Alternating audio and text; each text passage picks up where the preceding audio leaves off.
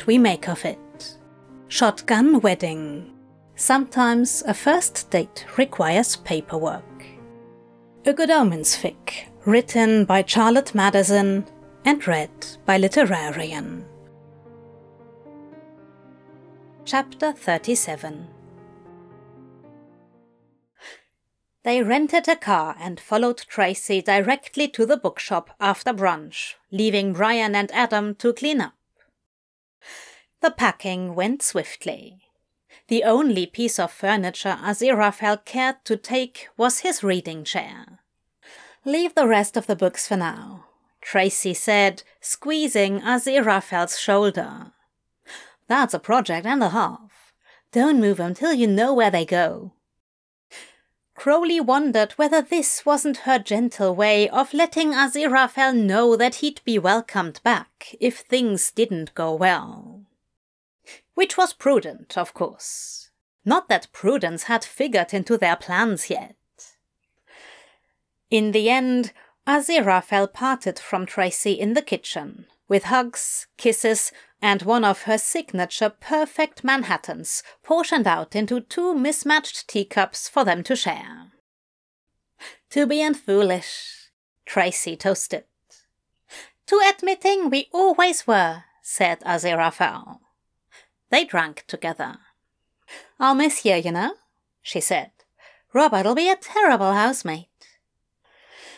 Crowley snorted from his perilous perch on the back of one of the kitchen chairs. "Just don't let him con you into doing all the chores."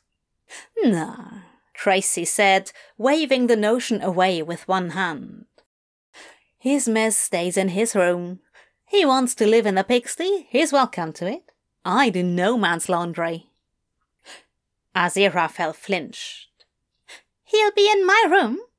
Don't let him near my books." "Oh yeah, he's in your room, babe. He sleeps in exile or will have no peace." "Snores, does he?" Crowley asked. "Nah," said Tracy, wrinkling up her nose. "He farts." Aziraphale cringed, but Crowley grinned from ear to ear. "We have got to do brunch again soon," he told them. At home, Crowley cheered internally. They enlisted Brian and Adam to help carry everything upstairs. Crowley dropped off the car and helped his husband clear space, unpack, and break down the boxes. And then, very suddenly, it was all over. It was done. The boys vanished into Adam's room and shut the door. Aziraphale zipped up the last suitcase and Crowley put it away. They ate reheated leftovers from that morning. Aziraphale opened a bottle of wine, over which, for the most part, they were uncharacteristically hushed. It had been a very long weekend. "It's your first Sunday night here," Crowley finally said, seated, to the degree that he ever really sat, on a stool at the island. "And tomorrow will be my first Monday morning," said Aziraphale, standing across from him in the kitchen. "And thereafter follows my first Monday night." "And how's that notion sitting?" Aziraphale looked at the floor bashfully, but he was smiling. One of the good smiles. "Better than I thought it might," he answered. "Cheers to that, then," said Crowley, raising his glass. "And you?" "Me what?" "How is it, as you said, sitting?" "Oh, it's, Crowley squirmed and looked askance. "I mean, good. It's good." "I'd love to know whatever it is you didn't say just then," Aziraphale remarked with a faint smile. "Someday, if not now." "I could tell you, but can it go on record with an asterisk?" "What does that asterisk signify?" "That my better judgment told me not to say it and I behaved. Asterisk granted. Aziraphale poured himself another half-glass. This is the most fabulous mouthfeel. Can I get another time-critical asterisk? I'll allow it, just this once. You have the most fabulous mouthfeel. Good Lord, Crowley. Look, if you pitch 'em low and slow, I'm gonna swing. What about the first asterisk? What I did not say earlier, it was something about... Crowley took in the lamplit lines of his husband, who was leaning against the kitchen counter with a glass of wine, ankles crossed, sleeves rolled up, clothing slightly rumpled from the move. Think it was something about... Crowley's throat went dry. I don't know. I forget. I asked how you were feeling about all this, Aziraphale prompted him. And you said it was good. Oh, right. What I didn't say was... And please don't take this as, pressure or anything. Of course not. That is all safely asterisked. I didn't say that I'm pretty much sold on this already. I definitely want you around all the time, for always, no question. For me, it's all settled. I'm just worried I'll scare you off by being so fucking wound up, so, yeah, of course I'm good. Aziraphale radiated an intense expression that hovered precariously between joy and dismay. That's really quite something, isn't it? I don't know that I've ever... It's new. Married you, didn't I? You did. And I meant it, is all. So, yeah. Crowley pushed his glass across the worktop, and Aziraphale refilled it for him. I'm starting to think I meant it too, said Aziraphale. And I beg you to forgive me if I seem at all uncertain from moment to moment going forward, but this has been rather a lot. Hey, it's week 3, and you're here on Sunday night with suitcases, said Crowley. I'm not fast. Later that night, though, with the plants all seen to and the boys bid good night, Crowley felt the itch of anxiety between his shoulder blades. He watched his husband dithering over the dresser, the wardrobe, the nightstand, repeatedly revising what went where. He really deserved more throw pillows, Crowley thought. And a fluffy crocheted blanket and a gilded brass lamp. And furniture besides blank cubes of black and grey. Aziraphale's presence demanded curves, cushions, curious on display, a reflection of the gentle chaos of a soul that delighted in every little thing. Damn it. This whole Batcave look was such a mismatch for him, all sleek and dark and angular and uninviting, with nowhere soft for Aziraphale to land. Wherever Crowley envisioned placing the antique reading chair, it felt wrong. Which seemed like a portent, but it wasn't a portent, was it? Nope, not allowed to be.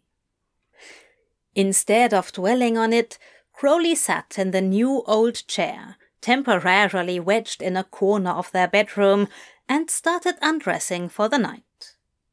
He liked how the chair itself had taken on Aziraphale's shape. It was cozy. There was something there, something about the shapes of things, about finding the right shapes for each other.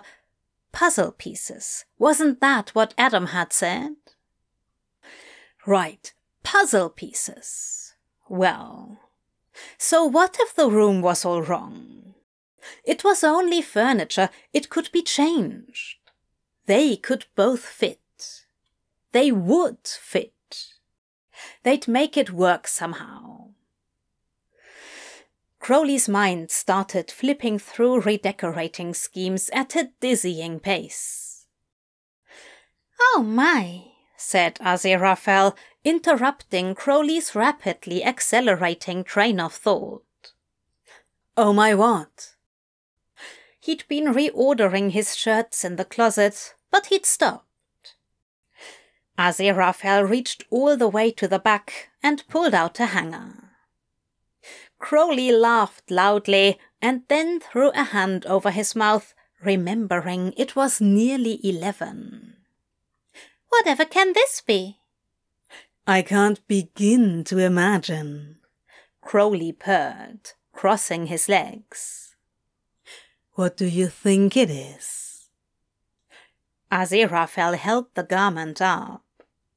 "Unless I'm very much mistaken, it's a sequined halter-neck dress." "Not a dress, it's a gown." Crowley hopped to his feet and padded over to pick the train up off the floor.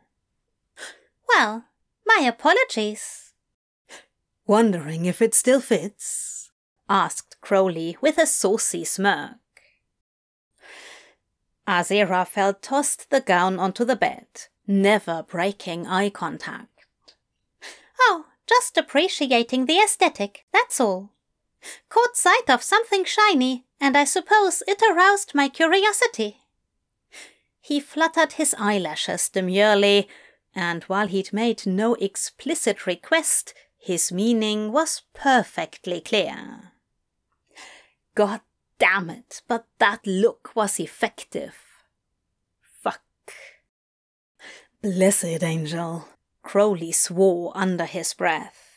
And then he was tugging the rest of his clothes off fast enough for a backstage quick change in a village dive bar bathroom. "Oh, don't go to any trouble," Aziraphale said, but the rest of him was saying exactly the opposite, including the way he absently adjusted his trousers. "Shut up," Crowley scoffed and kissed him hard to ensure that he would. He was into the gown not 20 seconds later, and it still fit like a glove. It was a cheap, stretchy thing, but the cut was fantastic, and the black and crimson sequins more than made up for the costumey quality of the fabric. Crowley indulged in a little vain strutting and preening for old time's sake. The thigh-high slit wasn't nearly as impressive without the heels, true, but there were more pressing matters than digging those out of a box at the moment. And the most pressing matter was the way Aziraphale was looking at him just now. "I've not got my shaving game together at the moment," Crowley said in a deep voice, cocking a hip. "But it's a classic regardless." "Oh, that's not..." Aziraphale looked Crowley up and down and licked his lips. "I mean, do whatever pleases you, of course, but I adore you just as you are, and I don't think I'd be half so interested if you were going more for the ahem." "So you're interested, is what you're saying?" Crowley reached for the end of that infuriating tartan bow tie with a loose wrist and graceful fingers, giving it a single tug and watching it fall apart. He was learning about knots. Aziraphale inhaled deeply. "You certainly are channeling Madame X, aren't you, darling?" Crowley adopted the iconic pose from the Sargent painting. "Oh, always. She's a mood and a half. You should have seen this get-up when my hair was long." You had long hair?" Aziraphale asked with gratifying enthusiasm. His smile had gone fully carefree for the first time all day, and that meant Crowley had to kiss him thoroughly before answering. Aziraphale grabbed his waist and pulled him close. The sequins were unpleasant to touch, Crowley knew, prickly and plasticky, but it didn't matter at the moment. "I did," he gasped when they broke for air. "Would again for you. Grow it out, if you want it." "Crowley." They collided again, and this time Aziraphale's hands found Crowley's bare back and shoulders. They ranged all over, tracing and digging and drawing Crowley in and in. Crowley fumbled with Aziraphale's buttons and peeled the layers away. "Fuck yes," Crowley grunted as he tugged off Aziraphale's undershirt. Tonight needed to be like this. It needed to be fun and new and familiar and comfortable all at once. They were living together. Living together. Here. Home. Fuck. Crowley backed away and hopped onto the bed, landing on his knees. The evening gown draped over the glittering peak of his erection. Aziraphale stared at it, open-mouthed, captivated. "So, your curiosity is aroused by shiny things?" Crowley asked in a low voice. Aziraphale just shook his head, stunned, but then his eyebrows suddenly knit with some remembered concern. "The boys are here," he whispered. "We shouldn't." Oh, of course, we shouldn't do anything they can hear," Crowley agreed hastily. "But there's 2 rooms between us, and the door locks, and they sleep like things that sleep hard. What's it? Trees. Logs, I don't know, those." He twisted his torso and reached into the bedside table for Aziraphale's favorite vibrator, a soft little teardrop number that fit in his palm, wondering if the sight of it might be inspiring. He crawled to the edge of the bed and snagged his husband by a belt loop. Aziraphale stiffened as he stepped in, looking increasingly uncertain. This was the first time they'd turned amorous when the house wasn't empty. "But the toy and the bed." "Toy's quiet. The bed's memory foam. Won't make a sound, I swear." "I really don't know, Crowley. I can't stand the thought of, well..." Crowley leaned right up to his ear and whispered, in what he desperately hoped was a sexy voice, "I can be quiet if you can." He heard Aziraphale swallow hard. "I'm afraid the memory of being an unwilling third party is a bit fresh at the moment. I don't want to disappoint you, but if I knew we were able to, that we wouldn't. I just can't." Crowley knelt back on his heels, drumming his fingers agitatedly on a sequined thigh. Aziraphale bit his lip and looked wretchedly sorry. "Science," Crowley blurted out suddenly. Aziraphale blinked. "Sorry?" "Science, Angel. We'll science it. You go down the hall, I'll make noise, you come closer until you can hear it. Then we'll know." "I'm sorry, what?" "Here's your robe, there's your phone, take it, go." Crowley bundled his new roommate unceremoniously out of the bedroom door and closed it. And that was how Aziraphale found himself taking a step at a time down the hall from the kitchen to the master bedroom, past Adam's room, then Adam's bathroom, then the office, getting closer to their door with every step, texting furiously all the way. Crowley couldn't see it, but he didn't need to. Today, 22:38. Can I come closer? Only if you guess right. Off. Nope. On. Okay, take 2 more steps. Where are you? By the office door. Nearly there. What do you hear now? Mainly the voices in my head telling me you're mad. You love it, Angel. Do I, though? You like the dress, I know you did. On or off? Oh, it's a dress now. I thought it was a gown. On or off? The gown or the toy? What do you hear? On. Well, the gown is, so 1 out of 2. You're not good at this game so far. Are you? Am I what? Turned on. Now it's your guess. Schrödinger's cock, eh? Gonna say, off because of my stupid jokes. I'm loath to admit it, but you're wrong. Well then. Is this what being wrong feels like? Wouldn't know. I'm coming in. No. Not until you guess right. On. Yes, I am. What's the password?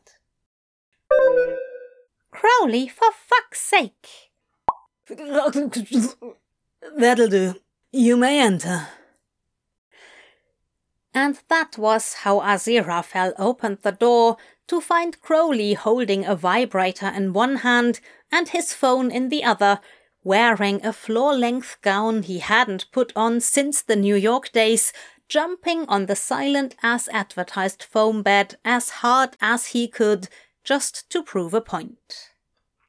The poorly stifled laughter was more likely to give them away than any other sound they made that night. The gown slipped sparkling to the floor. Aziraphale's trousers were thrown across the room over whispered protests.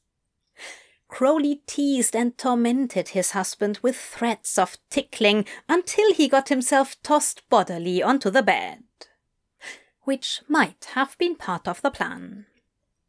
He grappled and writhed until he got held down and laid on and snogged into silence, which was definitely part of the plan. You're a damn nuisance, you know that, Aziraphale told him between deep, determined kisses, pinning his arms above his head. Crowley agreed. He turned on the vibrator he'd been palming the whole time, and Aziraphale couldn't help glancing up at it. Crowley took advantage of his momentary distraction to roll them both over and sit up on his knees. Can you hear me now? He asked. Aziraphale pinched his leg in retribution. Sorry, I deserve that. I did deserve that, Crowley whispered, shifting down the bed. With your permission. Aziraphale huffed and shook his head in exasperation. I suppose if you must, you must, he sighed. Fucking fiddlesticks. Crowley chuckled, tracing the edges of Aziraphale's thighs with the vibrator. So ungrateful. I am nothing of the Aziraphale's voice cracked and rose as his cock vanished deep into Crowley's mouth all at once. Crowley sucked the length of it hard and let it go with a loud pop. "Shh," he hissed. "Quiet." And Aziraphale was, or tried to be, as Crowley massaged his perineum with the vibrator and teased his cock with the ridiculous little tongue tricks that always made his husband's thighs tremble. In the absence of the usual moans and whimpers to guide him, Crowley focused on Aziraphale's breath, the gasping and the huffing and the halts as his every muscle drew more and more taut. Crowley smiled to himself as best he could with his mouth full. In a strange moment of clarity, he thought to himself with uncomplicated conviction, "I really like this." The thought was so simple and mild, but it dropped through his core like an anchor, settling deeper than any doubt or distress. "I like this. This is nice." He flicked the vibrator up a notch and hummed contentedly. He hollowed his cheeks and pulled from the back of his throat, swallowing the moment itself, unfolding like origami, blooming with a bright certainty, stretching open to bask in the feeling of right here, right now, this, yes, hear him home now. This. I like this. Yes. Aziraphale arched off the bed and came hard, silent, breathless, mouth open wide and eyes shut tight. Then he collapsed, trembling and gasping, but he only lay there for a moment before he hooked Crowley under the arms and dragged him up the bed. "Oof," Crowley grunted. "Always manhandling me." "Yes, well, some people require manhandling," Aziraphale whispered between gulps of air. "The unruly sort." He dropped Crowley on his side and eased up behind him to spoon, wrapping one arm around his chest, hooking a heel in front of his feet. Aziraphale squeezed Crowley tight and then took firm hold of his cock. "Yeah, unruly," Crowley managed in a shaky undertone. "C'est moi." He tensed and strained against the resistance Aziraphale knew he liked to feel, grounded and held fast by strong arms and legs, rescued from his own restlessness with blazing breath on the back of his neck and low throaty growls right in his ear. It was absolutely ridiculously, resplendently fucking perfect.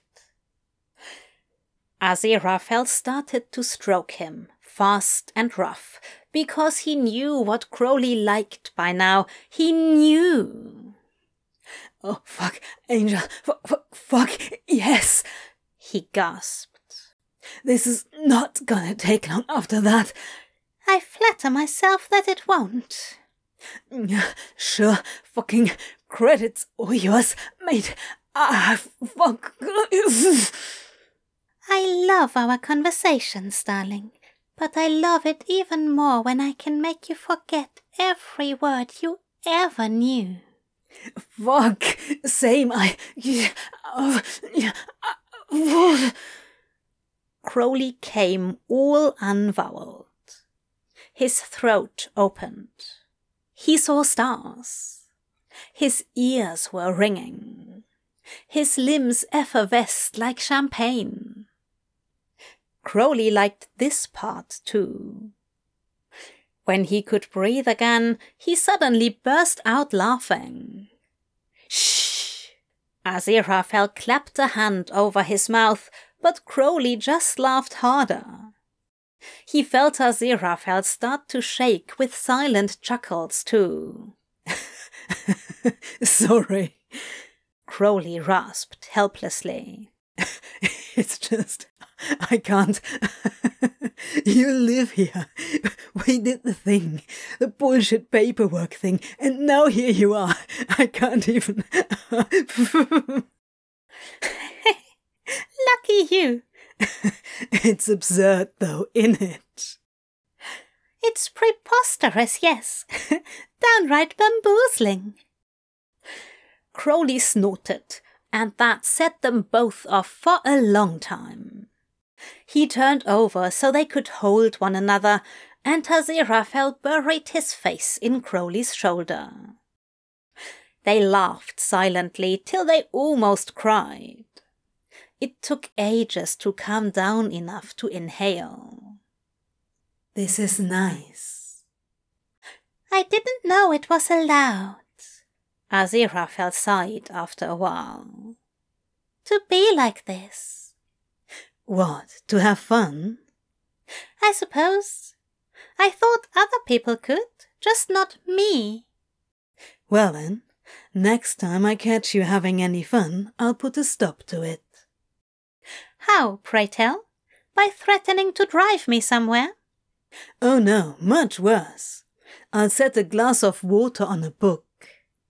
You wouldn't! You fiend! You absolute... If it was a night for new things, getting smacked in the face with a pillow might as well be one of them, but Crowley certainly hadn't seen it coming.